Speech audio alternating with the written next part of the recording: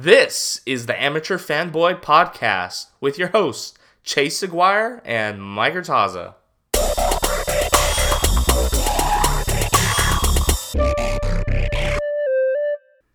On today's podcast, we have the one and only Greg Bergman from ESPN 710 AM LA on the radio, as well as at Bergman Greg on Twitter, and at Lakers Raw and at Dodgers Nation. He's a contributor on both of those sites. So we'll talk to him today, talk about Lakers, Dodgers, and all good things sports. Here's our interview with Greg Bergman. So Dell Demps got fired. That is obviously an interesting perspective for how this trade deadline might go this summer. My question for you is, what do you think?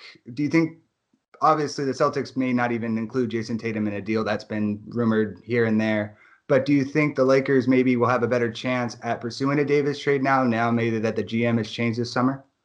Yeah, it's possible. The Lakers are going to be involved in this no matter what. It was always, if you're the Pelicans, it was always going to be wait till summer. They were never going to make this move, whether it was to the Lakers or to anybody else, until summertime came, because you could have every single team involved in the summer, with Boston not being available until July 1st when Kyrie Irving is available. Now, right. Obviously, this is the ownership. This is Gail Benson of the Pelicans basically saying, we don't believe that Dell Demps is the right guy to make this deal.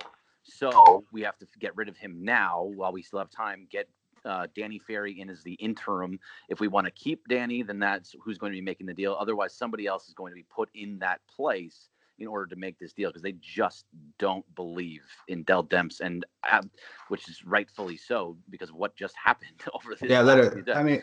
I mean, literally, the Lakers just literally offered basically everything but the kitchen sink, and Dell Demps didn't even bother to pick up the phone for Magic Johnson. Like, it was a one-way street in the most unfaithful negotiation probably in the history, maybe not the history of the NBA, but that we've seen in a long time. I think a lot of that is, that's listening to different sources. You're getting sources from Woj, you're getting stuff from Brad Turner and Tanya Ganguly, and everyone's saying different things. Woj says they're not even picking up the phone. Then Brad Turner says they've had multiple conversations over the last 2 days. So it's really just what you believe. But I think the biggest issue is that Dell Demps just isn't the right guy in New Orleans, because not because of what happened with them, but more so because what happened to Lakers, how public everything was, how there was sources going in and out of everywhere, who knew where everything was coming from. It was just too public. When trades usually happen, it happens because it's normally a thing that happens like behind closed doors. Nobody knew about Kristaps Porzingis being traded. They just knew that he got traded randomly. So it was way too public. And the details came out way too much. And that's not how you want that either the Pelicans or the Lakers want to run their programs.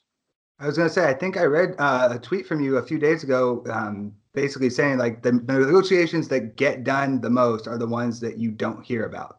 Not the ones that come out like that, where everything's on the table, all the players mentioned, everything, the whole negotiating tactics, the full nine. Right. Unless it's done, which is what Woj is best at, right? When it's done, he says, this is what the deal is. This is what happened.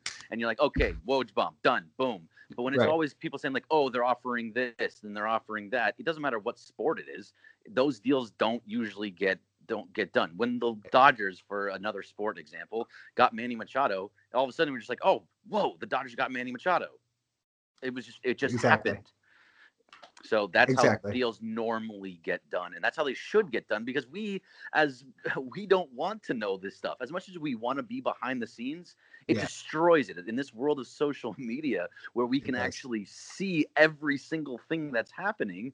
It causes us to be, look what happened. Now you hate Dell Demps, and now you think that the Lakers front office is a disaster, and now Gail Benson's coming out. It's just ruining what's happening there. We don't need this much information. It's too much.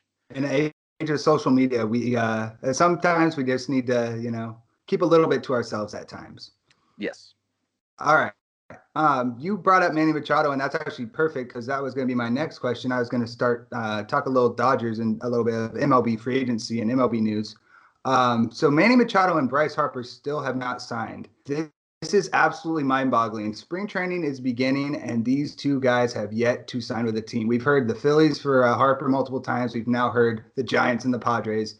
And then we've also heard from Machado. We've heard the White Sox. We even heard that the Yankees have come back, or they came back to the Yankees camp to possibly run a deal through him. Or that's a rumor going around. I don't know if it's going to be true or not. But at the end of the day, what do you think this means for the future of the MLB and possibly what the future CBA might need to look like to get better going forward? Baseball's in a ton of trouble right now.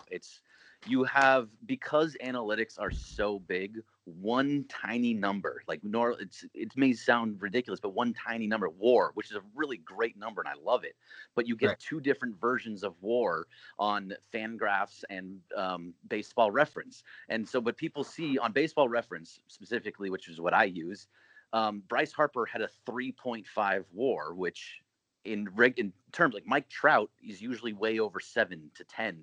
He's got these giant numbers. It's ridiculous. It's ridiculous, right? So because that number is low, you now don't want to give Bryce Harper a giant contract because of some specific numbers. His on-base percentage is huge, but his batting average is low. He has some numbers are big and some numbers are small. It's the baseball itself has a giant problem. It's broken. Excuse me, 10 years is too many years for any player. Bryce Harper's 26 years old, you give him 10 years, that's through his 36-year season. Now, maybe he'll be good, but maybe he gets injured and you're now on the hook till he's 36 years old. And that's just too many years. If you're running an organization, excuse me, if you're running an organization, you don't want to be on the hook for 10 years. So what's best for him, and it's what's interesting is the top players in baseball should take a page from the top players in basketball. I know it's different sports and different, but like LeBron James, Kevin Durant are the top players in basketball. They're taking 1-and-1 deals. That means that they're signing a 2-year deal with an opt-out after the first year. That's the way to do it in your prime. And I feel like that's the way that it's going to start going eventually in baseball, because people want to maximize their money and they don't want to. It's baseball and every sport is all about the player and what the player wants to do and where they want to go. And when you do these 1-and-1 deals, you can go wherever you want. Trevor Bauer is a pitcher for the Cleveland Indians, and he says he's only going to sign 1-year deals for the rest of his life. It's smart. It's the right way to go at this point, because baseball system there's no reason that a 26-year-old Bryce Harper and a 26-year-old Manny Machado are not signed, and pitchers and catchers have already reported. That's bananas. JD Martinez was one of the best hitters in all of baseball last year, and he wasn't signed until spring training. That's a problem in the game. And it's happened in consecutive years, and this time we have multiple free agents, not just one. And JD, it's like literally you have Kimbrel, you got Keuchel, you got Harper, you got Machado, you got who I'm missing? Marwin Gonzalez, Carlos Gonzalez. There's just so many guys. There's 100 players that are unsigned right now, and a lot of them are good players. That's absolutely crazy. It's just not right. So it isn't. You're correct. Baseball definitely needs to fix itself. Which my next question for you, and I think you kind of touched on it with the 1-and-1 with Kevin Durant and like the NBA and how they do that. Do you think baseball would ever possibly pursue like a hard cap, maybe like a salary cap, something? I mean, obviously the Yankees and Dodgers and teams as such have so much money, but do you think that the NBA or the MLB could take a page out of the NBA's book and maybe the NFL's book and set like a salary cap to where, you have to sign players by this certain date. These players are worth a certain amount of money and not much more. I mean, they kind of have that in place already with the luxury tax. This year's luxury tax is $206 million. Now, you're seeing teams like the Dodgers not going after bigger names because they want to stay under the salary cap.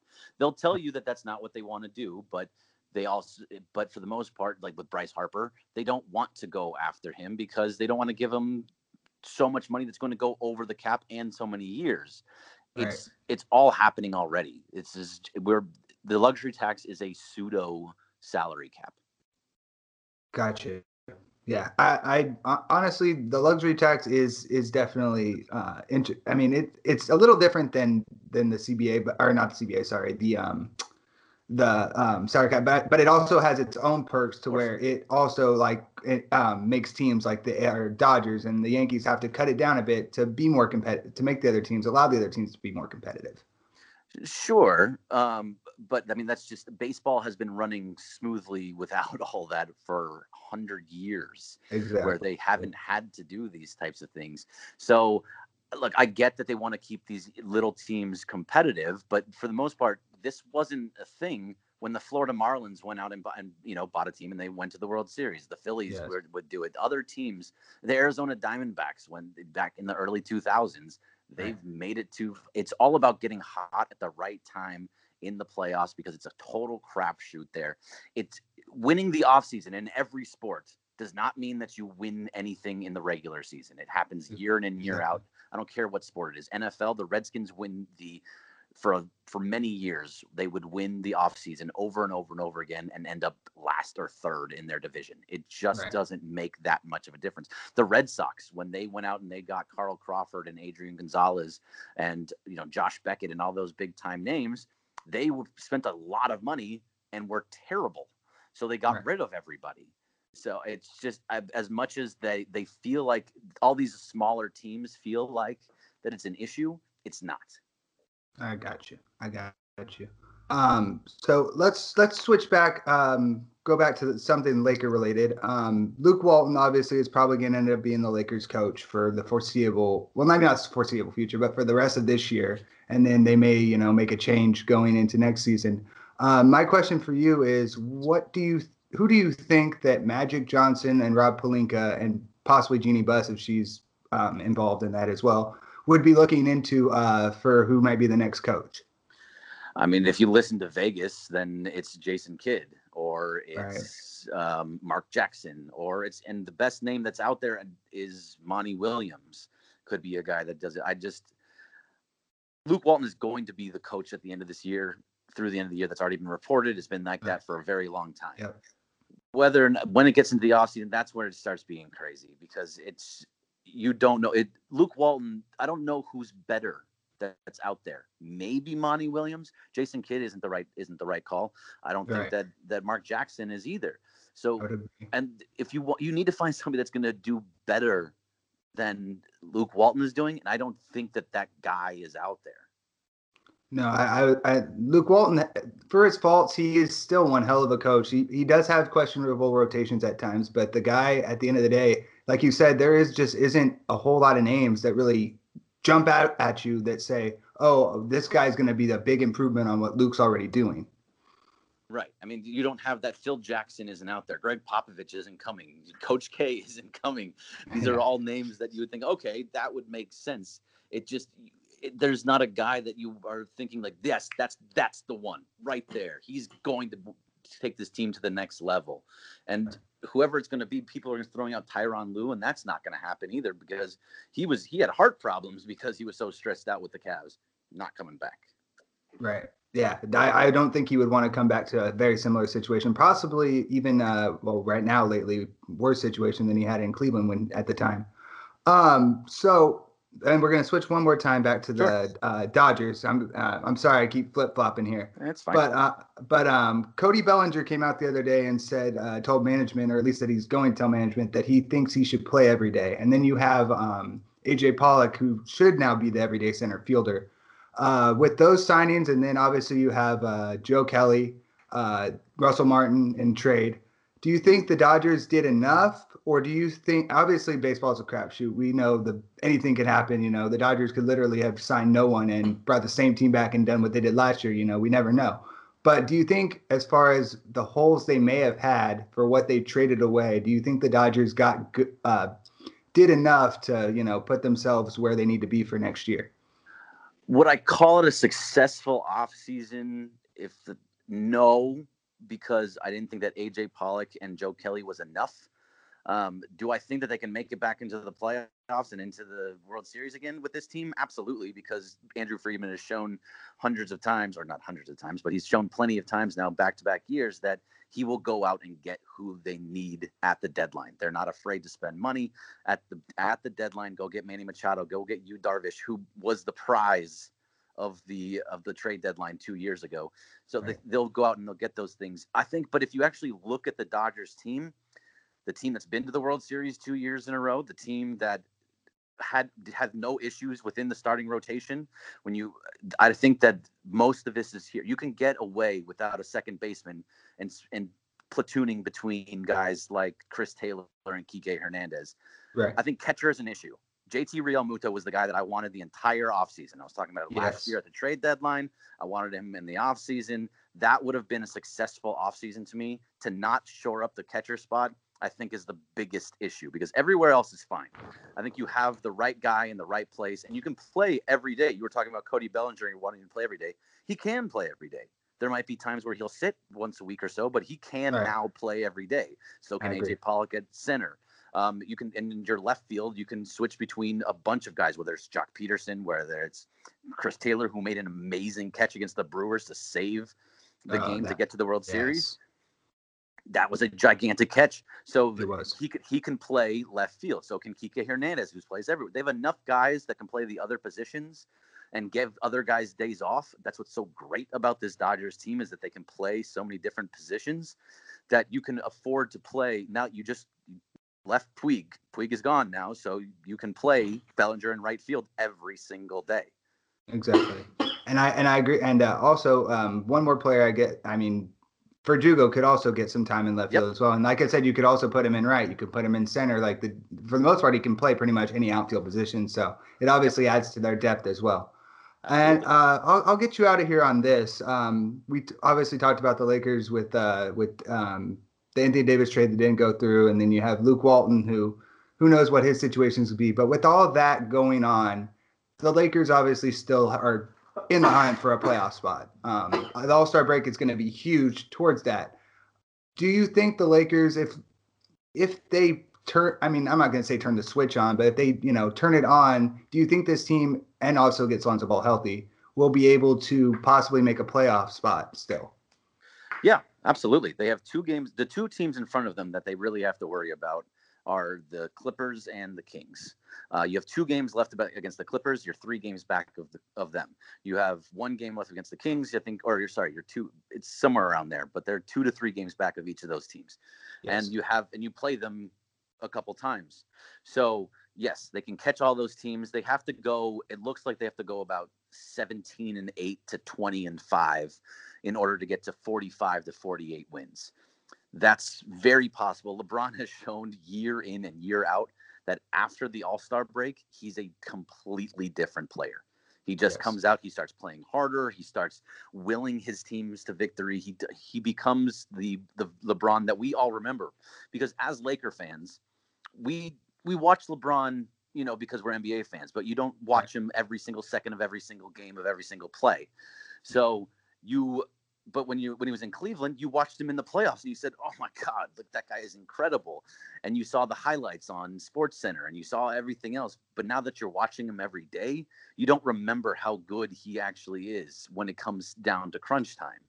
Yeah. And yes, and Lonzo is another guy.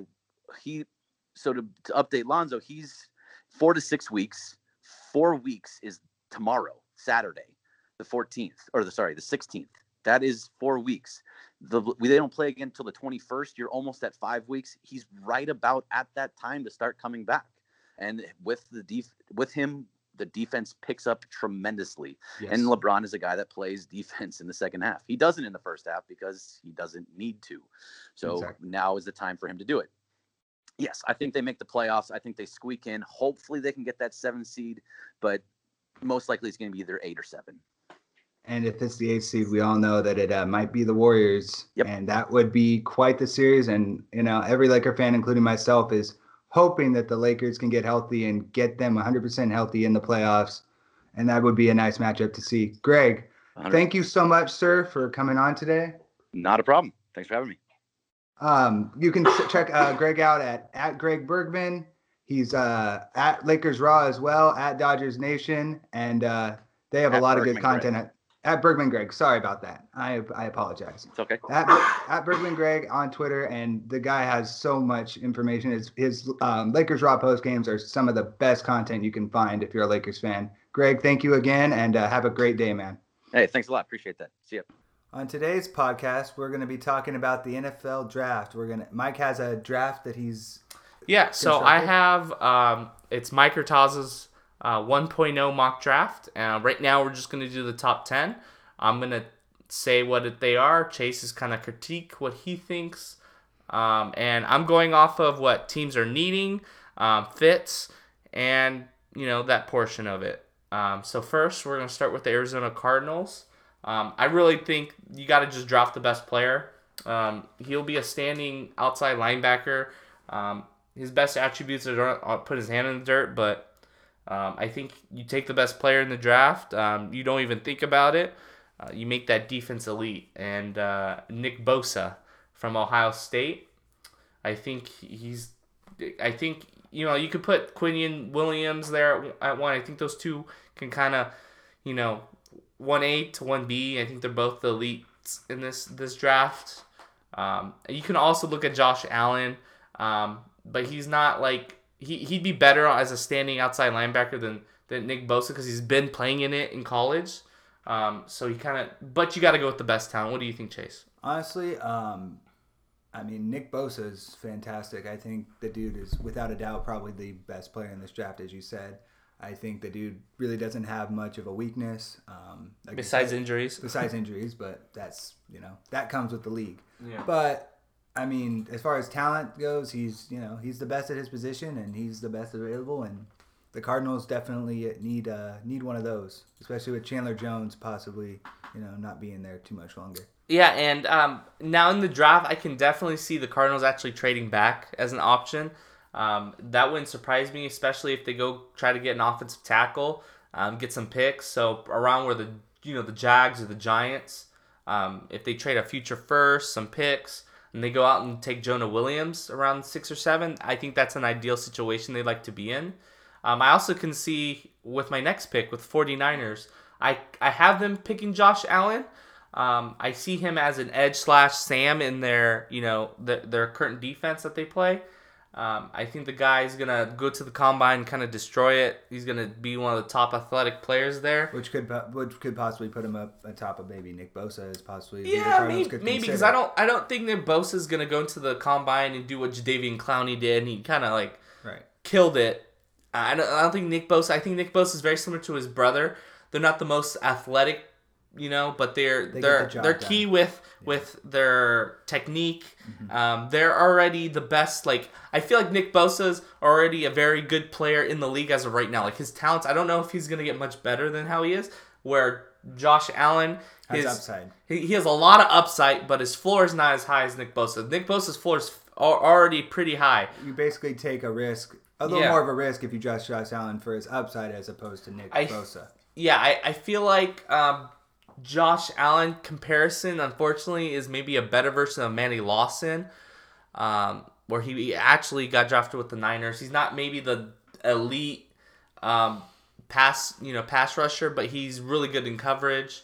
Also, Anthony Barr from the Vikings, also good comparison, where he looked completely different in college. He was a pass rusher, but when he in the NFL, his coverage skills came out, and I can see that with Josh Allen, that's why I see him at a Sam position. And I'll just put in real quick as far as you brought up possibly trading back for the Cardinals. A guy I think I was just telling you, and I think he will probably be around the top 13, top 14 area. So if they do end up trading back, Ed Oliver would also be a good move, especially in that new defense that they're running a 3-4.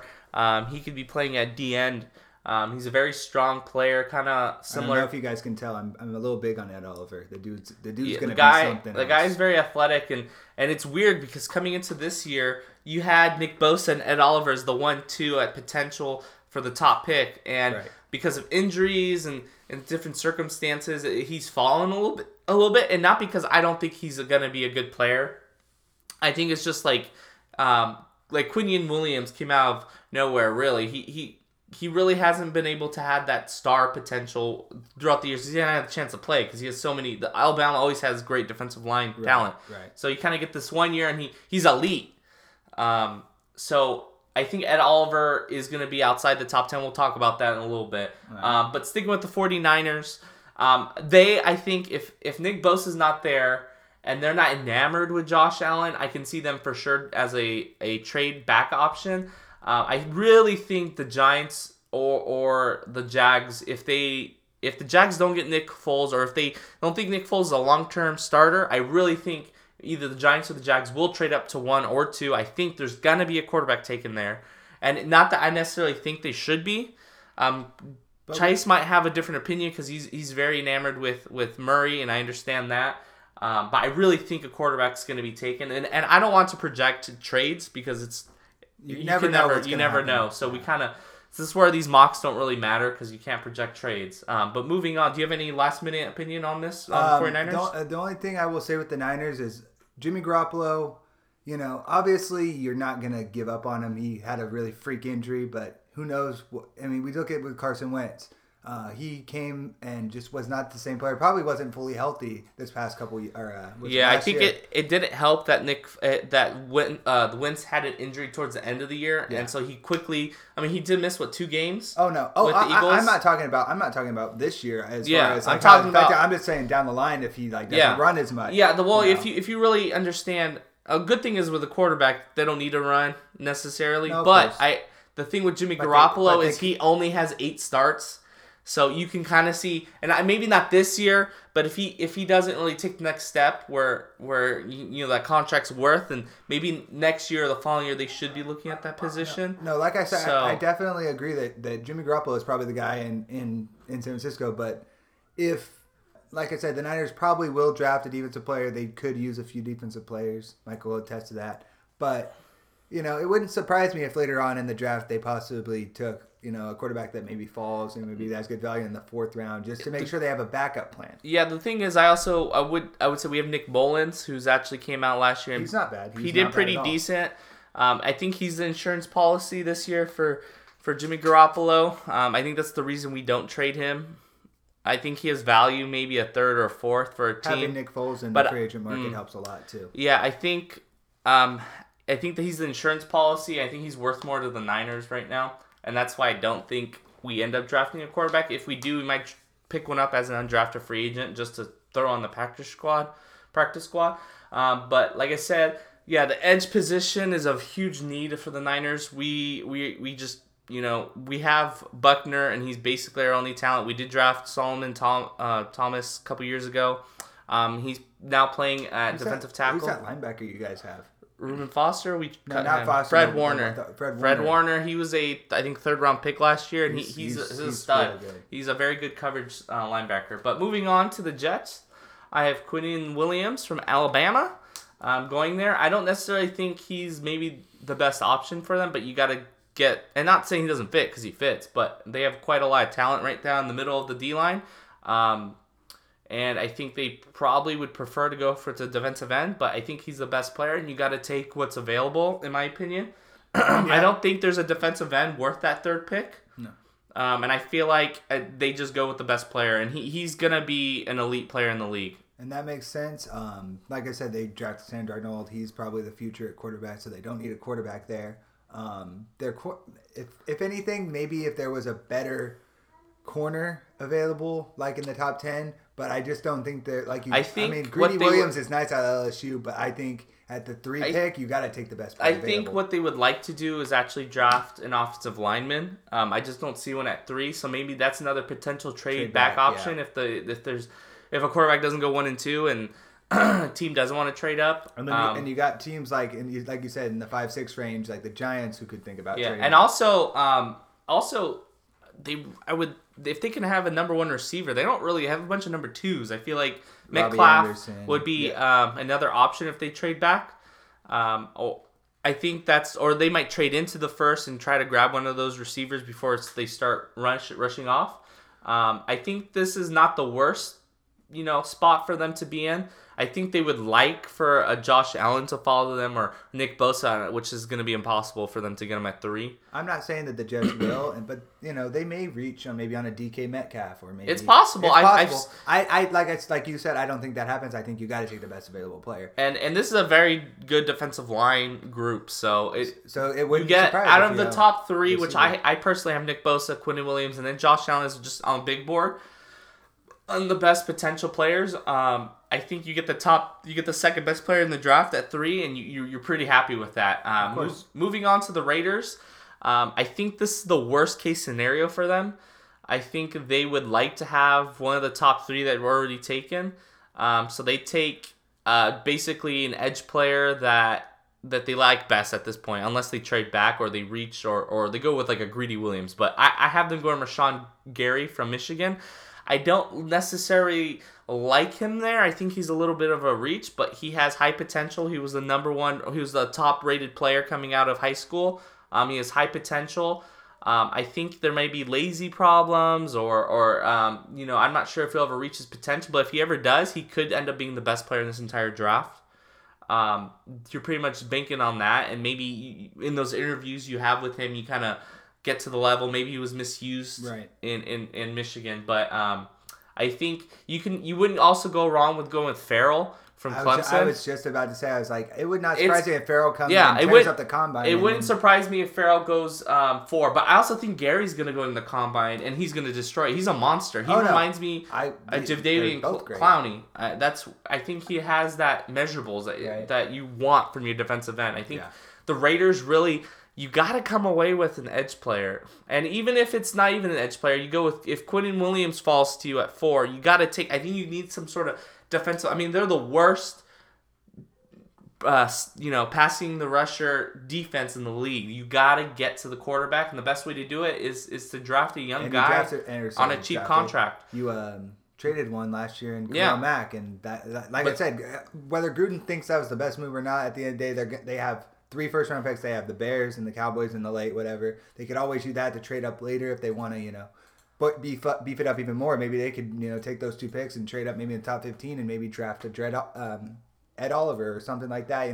That's another option. If you could also trade out of this area if you don't like, and I'm not sure if that's... I mean, it takes 2 to tangle, because if they're not able to trade out, but if a team wants to jump the Giants, the Jags, or even potentially the Bucks, who knows if there's rumors that they actually do like Murray or Haskins. So then you could go down to then you're able to go, if the Giants or the Jags feel like they need to jump, and maybe the Raiders don't take much to trade back, maybe a third, then you can do that, and maybe that's where they'll take and reach on a player.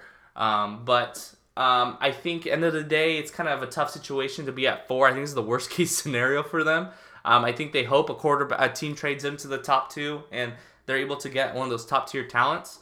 But is there any last minute with the Raiders pick? No, you said a good amount on there. I like that. I think 5 is an interesting place because the Bucks defense is completely... They're changing to a 3-4, and coming from last year, they had a pretty terrible pass defense. Yes. There was talent up front. They had JPP, and they just cut Vinny Curry. They cut Vinny Curry. So an edge player wouldn't be the worst case scenario here, but I don't really see one besides Farrell.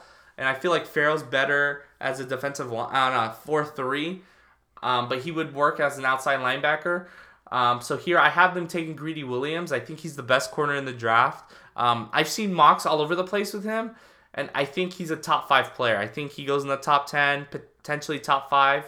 The Bucks get the best corner in the draft, and I think they soar up their back end of their defense. What do you think, Chase? Like I said, the Bucks, I really don't know what Jameis Winston is for that team, and at the end of the day, I mean, I know Bruce Arians is going to give him another chance and all that, but I think before Bruce Arians leaves, they will eventually have to take a quarterback that's the future if they don't think that Jameis Winston is it. But obviously, I don't think at 5 that you could take a Dwayne Haskins or take a Kyler Murray or take Drew Lock or any of those guys, reach for them. You got to go and get the best available player you can, and that would definitely help their defense out a lot. Yeah, I feel like they're going to take this 1 year to give Winston one last chance. I know he is... he's not the ideal situation you want to be. I think before the end of the season, you thought they were going to let him go, but it looks like they're going to give him one last chance. I can see them drafting the quarterback here in the 2nd, the 3rd, or even just as a potential safety. But I think you got to go the best player available right here and get yourself Greedy Williams. All right. Any last thing on the Bucks, or are we good to move on? I think we're good on All that. right. Yeah. So here's my one. This is the one pick, the Giants right here. I think regardless where they're at, I think they go and take quarterback. Do I think it's going to be, if it's going to be Murray or Locke or Haskins? I think they go Haskins. I feel like he's a great quarterback and fits perfectly in Pat Shurmur's offense. I say they definitely probably go with a quarterback more like a Dwayne Haskins or a Drew Lock as opposed to a mobile quarterback like Kyler Murray. And to be honest with you, Murray wouldn't be the worst. They have a lot of talent there. No, yeah. You add Kyler Murray to Saquon Barkley and Odell Beckham. I think that and really, I'm a Cowboys fan and that scares me. I think the Giants end up trading up and drafting Dwayne Haskins in the top 2. But I don't do project trades, so I'm projecting them at 6 to draft Dwayne Haskins. I think he's the best quarterback in this draft, and it's not because I think he's the best. I think he's being overdrafted just because it's a weak quarterback draft. I think outside the top 15 is where he should go. I feel like a top 5, a top 10 pick for him is you're projecting him to be, a player that can take you over the top, that can instantly rebrand yourself. I don't know if he's an instant starter. He has 1 year playing in college. I'd probably sit him down maybe half a season behind Eli, if that's and taking it slow. And maybe that's the luxury the Giants do have.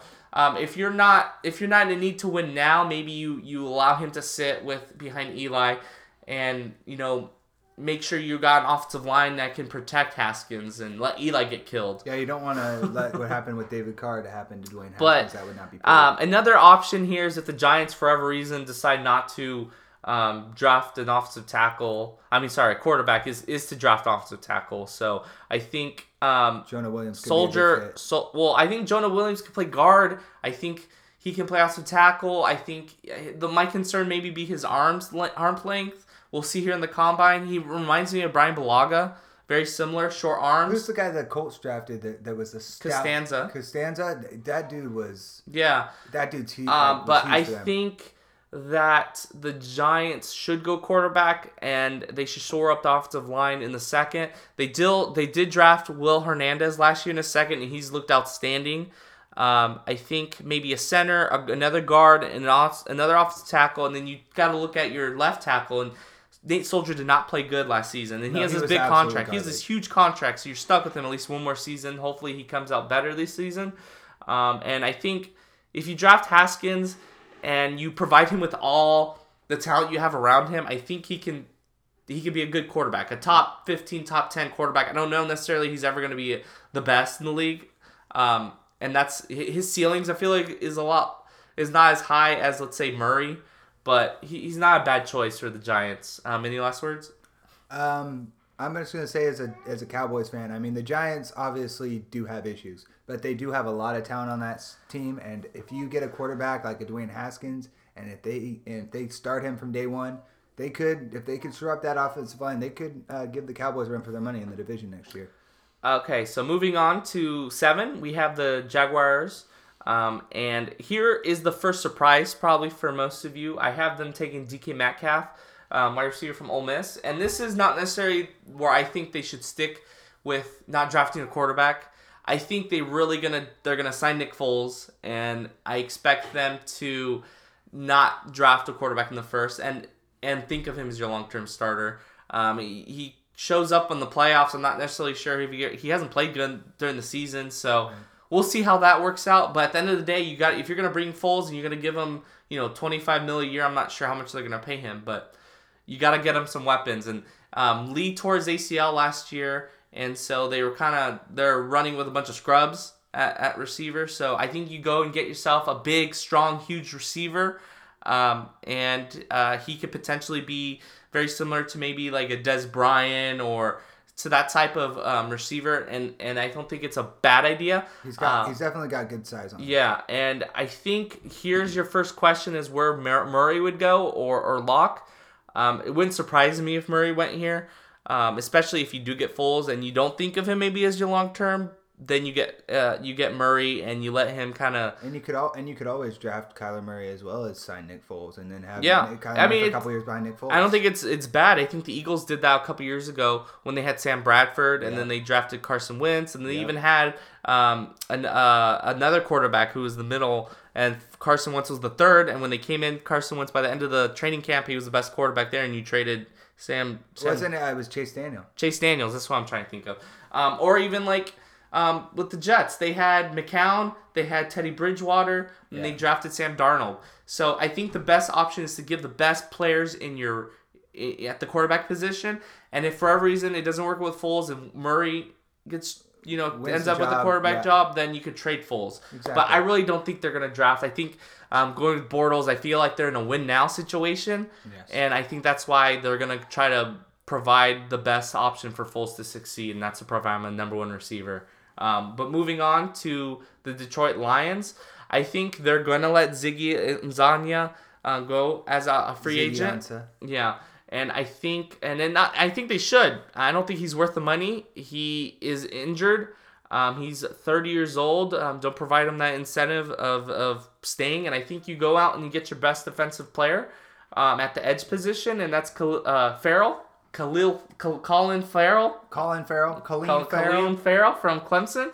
I think he can go anywhere up to the top 5 and I think anywhere in the top 10. I think he's very talented. You saw him in the bowl game and he was a monster. Yes. And so I think that's a good spot for them. You could also see maybe a tight end here, which I would prefer them not to. I know they have a need there. But at the past 10 years, they've drafted 2 tight ends in the first round. They've both been busts. The Lions just got rid of Glover Quinn, too. Yeah, and so safety might be another option. So maybe they trade up and maybe I don't know if you think Greedy Williams could maybe transfer to safety, but maybe they could trade up and I don't know if you want to do that. I don't think that's maybe it's I don't think you would either. I think you leave him where he plays and be successful. But I'm just trying to play devil's advocate here. I think Farrell's the best player. So you take him at 8. So moving to 9, which is more interesting because the Bills have a lot of needs on offense. And you got Josh Allen as your quarterback now, so you should probably shore up that offensive line. Yeah, and also I can definitely see Ed Oliver going here, but I decided to go with Jonah Williams from Alabama. Like I said, he can play guard. Maybe that ends up being his position in the NFL. Maybe he ends up being an elite guard because he's very talented. But he can play guard or tackle in the NFL. You don't want your quarterback to be running for his life all day long. That's why he had so many yards last year in Josh Allen. But shore up that offensive line. Potentially look at maybe a receiver. He needs some weapons, and you could also look at a running back here. But I feel like it's a little early. Yeah, there's no Saquon Barkley's or Nick Chubb's in this draft. So that's it. Do you have any other? For the Lions, or are we talking? Bills. Sorry, we already skipped the Lions. For the Bills, like I said, Josh Allen is the starter there, so you don't got to worry about quarterback. As far as running back goes, LaShawn McCoy may be there for a bit longer, but maybe at some point they need to get a running back, but I don't think they would. And maybe they do. If they do, they really need to early in the second or third. So. But I mean, they could go receiver. They could maybe take a. McKill or Harry. Actually, a guy I'm high on is Riley Ridley, but I mean, I don't think he would go that high. But that's a guy they could take later on. They could also look at if from Oklahoma, your boy Hollywood. Oh yeah, Hollywood Brown would be a good pick for them too. I don't necessarily think Tyreek Hill light. I don't think he should be a first rounder, and he's probably gonna go in the first round. He'll probably go to the combine and run somewhere close to a 4.29, 4.3, and that'll probably raise his stock. I think his size is a little too small for to stay healthy. There was rumors he's about 160. Hopefully he shows up the combine like 175, 180. So we'll see how he ends up coming out. But get your quarterback standing up still and don't let him die. And so this will be my last pick of this mock. We'll go through the rest of the mock next week on a middle of the week. But the last one's the Denver Broncos. And this one I struggled with because they did trade for Joe Flacco. What the hell were they thinking? And I think their biggest need is quarterback is still with Flacco. So you got to go get your quarterback in Drew Lock. And he kind of fits the mold of what that John Elway likes is a really big, strong quarterback. And so I think Drew Lock's the pick here at 10. So they end up doing the Eagles and the Buffalo or the New York Jets situation from last year and end up having really 3 guys that any one of them can start. And I think Case Keenum ends up getting traded or cut here, and most likely I would think so. A team will take him even with that contract. But yeah, I think Drew Lock's the pick here. I don't like it because I don't think he should be in the top 10. I think he should be at the back end of the draft. I don't see him as a long-term starter. I think they're going to continue to have issues. But John Elway is going to do what he wants. So even if that gets him fired eventually. So it'll be interesting to see what happens. And if you have any comments or any questions on the mock, message us at Amateur Fan Pod on Twitter, at Amateur Fan Pod on Instagram. You can DM us. You can comment in the section of one of the videos. Or you could also email us at amateurfanpod@gmail.com. This is 1.0. We will keep updating it after the Combine. Like I said, next week we'll finish up the end of this mock. We'll provide you with that right before the Combine happens. And then after the Combine, we'll do 2.0. And then Chase will be providing his mock as well. Which will be how that goes. It'll go very interesting. I'm sure we'll see his favorite quarterback go out really early. Kyler Murray will be up there in the top 5 without a doubt. Anyways, have a good day. We will be posting this mock on Instagram and Twitter so that you can see it and you can comment, you can interact with us. We love interactions. All right. Have a good day. And quick shout out to Carson Frakes. Thank you, sir, for listening and being a loyal listener this early on in the process. We really appreciate you. Have a good one.